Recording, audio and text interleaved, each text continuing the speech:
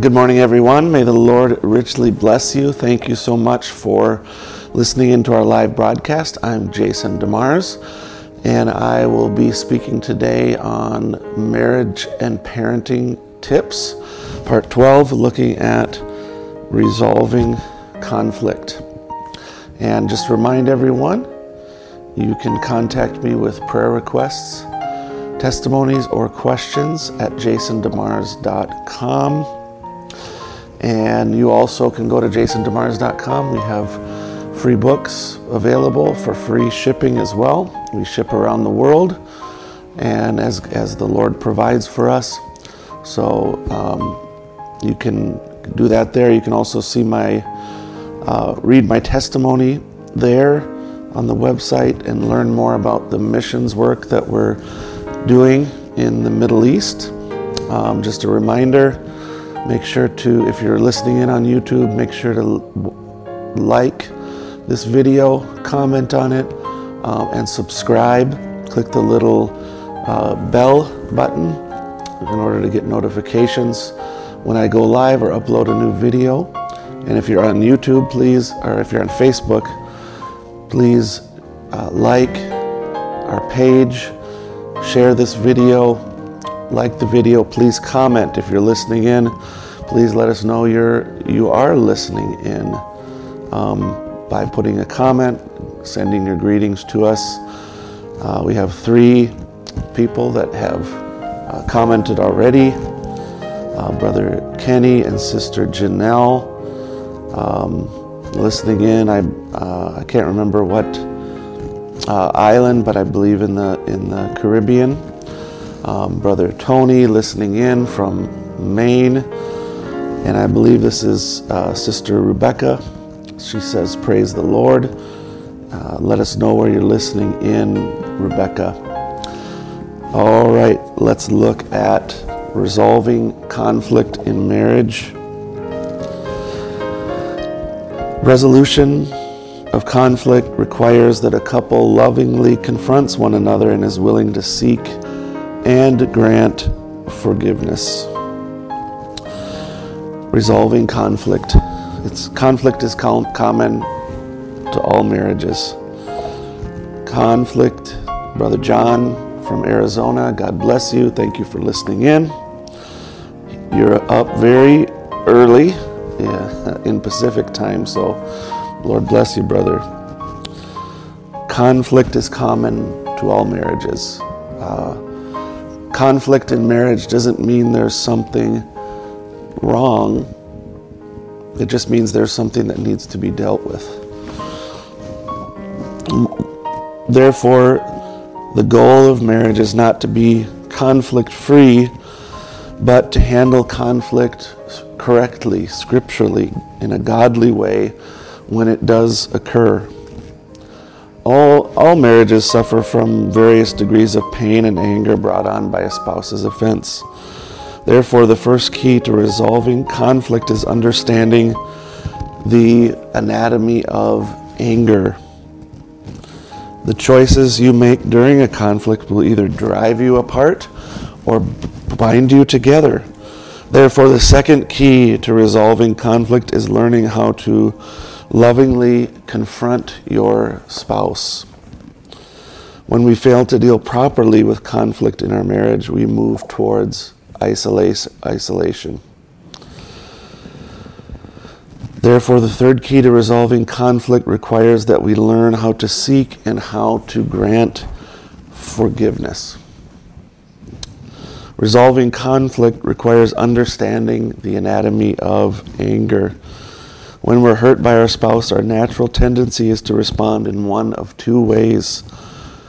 Stuff it, that is, we reject them and withdraw emotionally from them. 2, by blowing it, that is, blowing our tops with anger, aggression, and hostility. For many people, anger is the most common response when conflict occurs. But James 1:19 says, "Let everyone be quick to hear, slow to speak, and slow to anger." So why do we show anger? Our rights have been violated. Our expectations have not been met. We have been hurt. For some people, it's safer to show anger than to merely acknowledge the fact you hurt me. Now, understand this. Anger is a God-given emotion. It can be a motivation to resolve conflict. Ephesians 4:26 says, "Be angry and yet do not sin. Do not let the sun go down on your anger." Anger is a God-given emotion that we experience. It just depends on how we respond to anger. We can choose to lash out and blow our top, or we can become angry and we can say, okay, I'm angry. Why am I angry? Let me go pray and begin to pray, Lord, I feel angry. I'm upset. Why are we having this? Help me to calm down and be able to resolve the issue that made me upset. At the same time, anger can be a very dangerous weapon. I mean, think about Cain. And the Lord said to Cain, "Why are you angry? And why has your countenance fallen?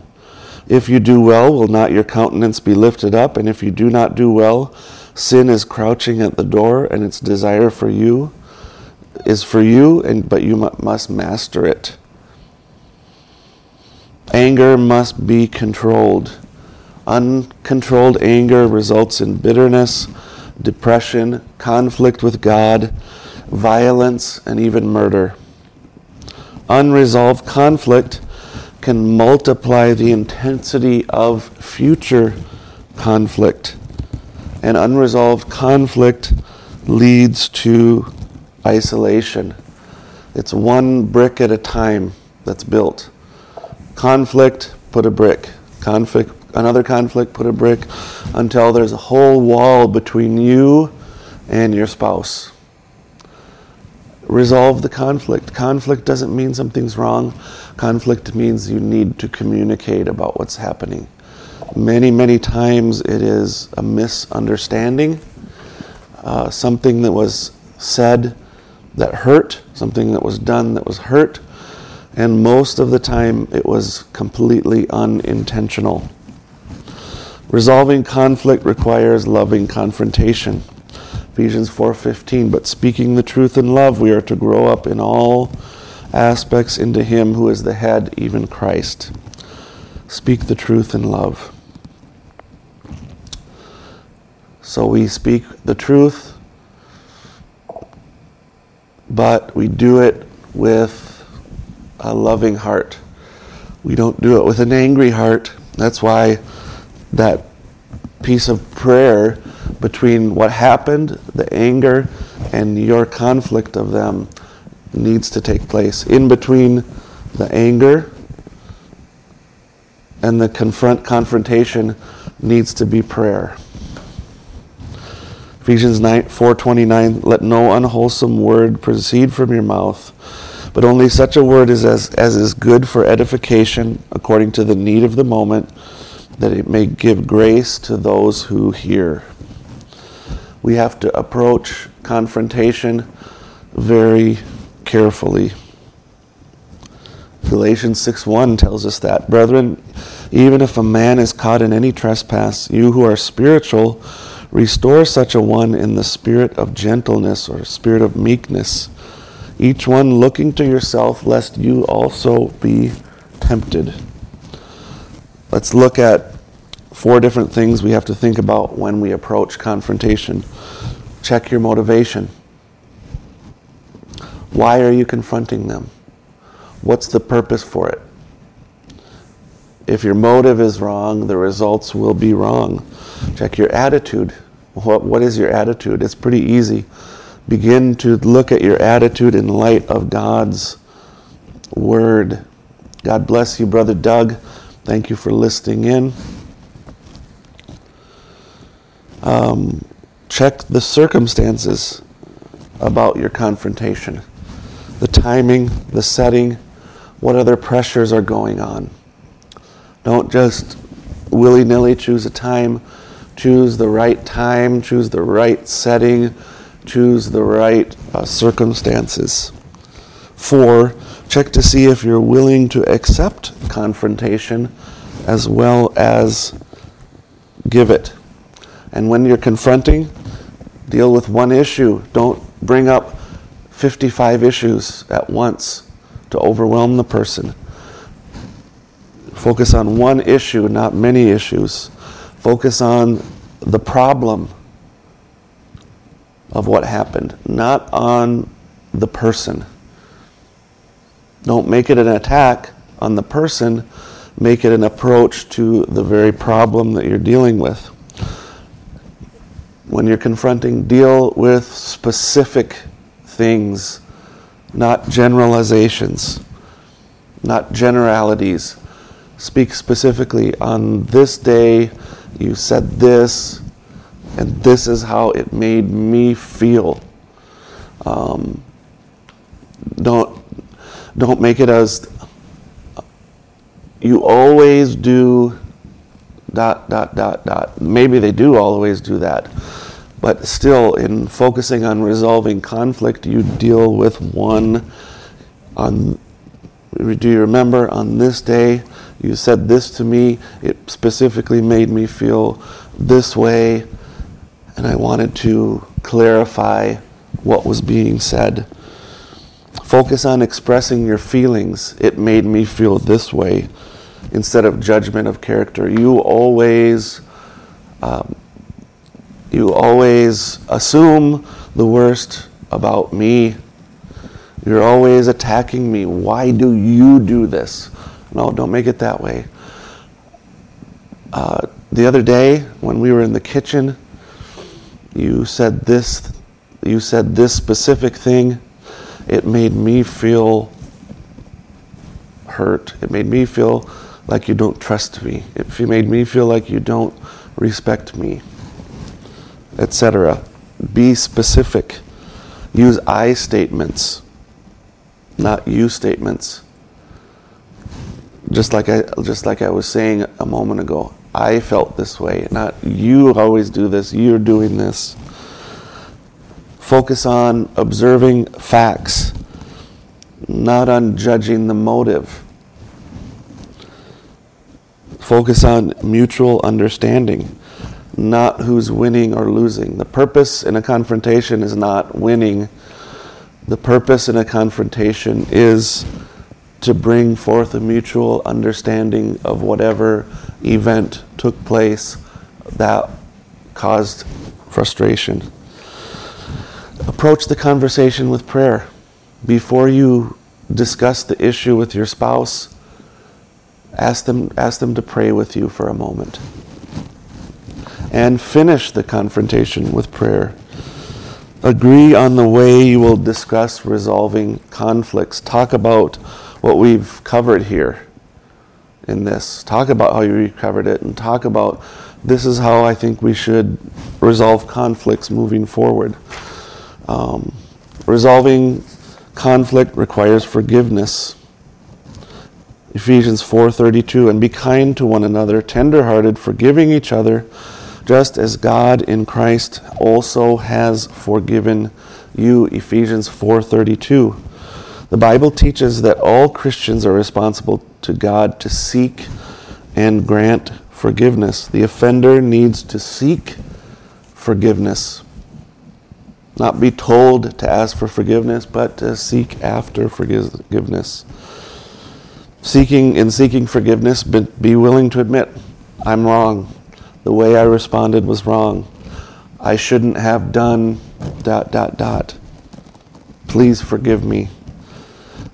Be willing to say, I'm sorry I did this certain thing, and then I caused you to feel angry or hurt. Be willing to repent. I know I've hurt you deeply, and I don't want to hurt you this way again. And be willing to specifically ask for, don't just say, I am sorry. That's not the same as asking for forgiveness. Will you forgive me for doing this... Be specific. Will you forgive me for what? I have no idea. will you forgive me for doing ...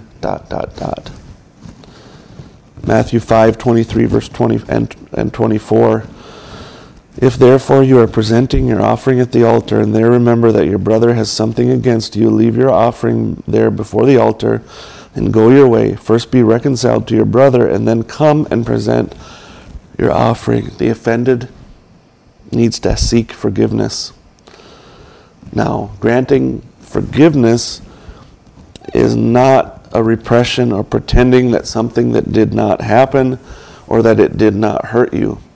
Granting forgiveness is not conditional. Then Peter came and said to him, Lord, how often shall my brother sin against me and I forgive him? Up to 7 times? Jesus said to him, I do not say to you up to 7 times, but up to 70 times 7. That's Matthew 18:21 through 22. Forgetting. Forgiveness doesn't mean forgetting that it happened. Forgiveness is not impossible. I can't forgive you really means I'm not ready to forgive you, or I won't forgive you. We need to forgive, and we need to have the heart to forgive. Forgiveness is also not an automatic cure for the hurt. Hurt can still go on, and it takes time to heal. But granting forgiveness is separate and distinct from that. Granting forgiveness is obedience to a command. Colossians 3:13 says, bearing with one another and forgiving each other, whoever has a complaint against another, just as the Lord forgave you, so also should you. Granting forgiveness is an attitude of letting go of resentment and my right to get even. Granting forgiveness is an action that must be expressed by word and deed. Granting forgiveness is a choice to set your spouse free from a debt or an offense that has occurred against you. Granting forgiveness is the beginning of the healing process that leads to oneness. Let's look at some examples to understand granting forgiveness. Do it privately first. God, I forgive so-and-so for hurting me. Do it specifically. I forgive you for doing this thing specifically. Do it generously. Let's settle this issue and get on with building our relationship. Do it graciously. I know I've done things myself to hurt you, to offend you. The process of reconciliation. Brother Herb Garcia, God bless you. Thank you for listening in. God indeed is good. The process of reconciliation. Forgiveness begins the process by which trust can be rebuilt. The offending partner must take the initiative in rebuilding trust. The offended partner must resist the natural tendency to rehearse and relive and rehash the hurt and discuss between yourselves specific solutions to the problem. What do we do about the hurt we still feel? What do we change so that this situation does not occur again? What do we do if we still disagree? Seeking and granting forgiveness in this way restores oneness. Now let's look at the 7 A's of forgiveness. Address everyone involved. Avoid if, but, and maybe. Don't make excuses for it. Don't make excuses. Admit specifically both attitudes and actions. Apologize. Express sorrow for the way you affected someone. Accept the consequences of what you've done. Alter your behavior. Commit to changing harmful habits. Ask for forgiveness. Just to summarize what we've talked about in closing, unresolved conflict leads to isolation. Will you choose to handle conflict constructively? Remember, God's power is available to you when you're willing to seek and grant forgiveness. You just have to ask. Ask the Lord for help in this situation. Resolved conflict tears down walls and leads to oneness. One brick at a time, one choice at a time, one attitude, proper attitude, one forgiveness, one etc., at a time. Each of these choices, right choices, either leads to building a wall or tearing down a wall. Let's resolve our conflict and tear down walls. Take time. If there's conflict in your marriage, go back and listen to this, take notes, and work to resolve the conflict that you have with your spouse. It might be difficult. It might be one of the most difficult things that you do, but it's necessary to do, and it needs to be done. By God's grace, you can do it. Just remind everybody, please share this video. Please like it. Please comment. We certainly appreciate that. If you're on YouTube, please subscribe. Click the little bell so you get our notifications. Please like it. Please comment. That helps spread the word about what we're doing. And again, we have resources and materials at jasondemars.com that you can get. Outreach material like tracts, a book introducing the message, and of course the 600-page reference guide to the end time message. And again, questions, prayer requests, testimonies, please let me know. May the Lord richly bless you.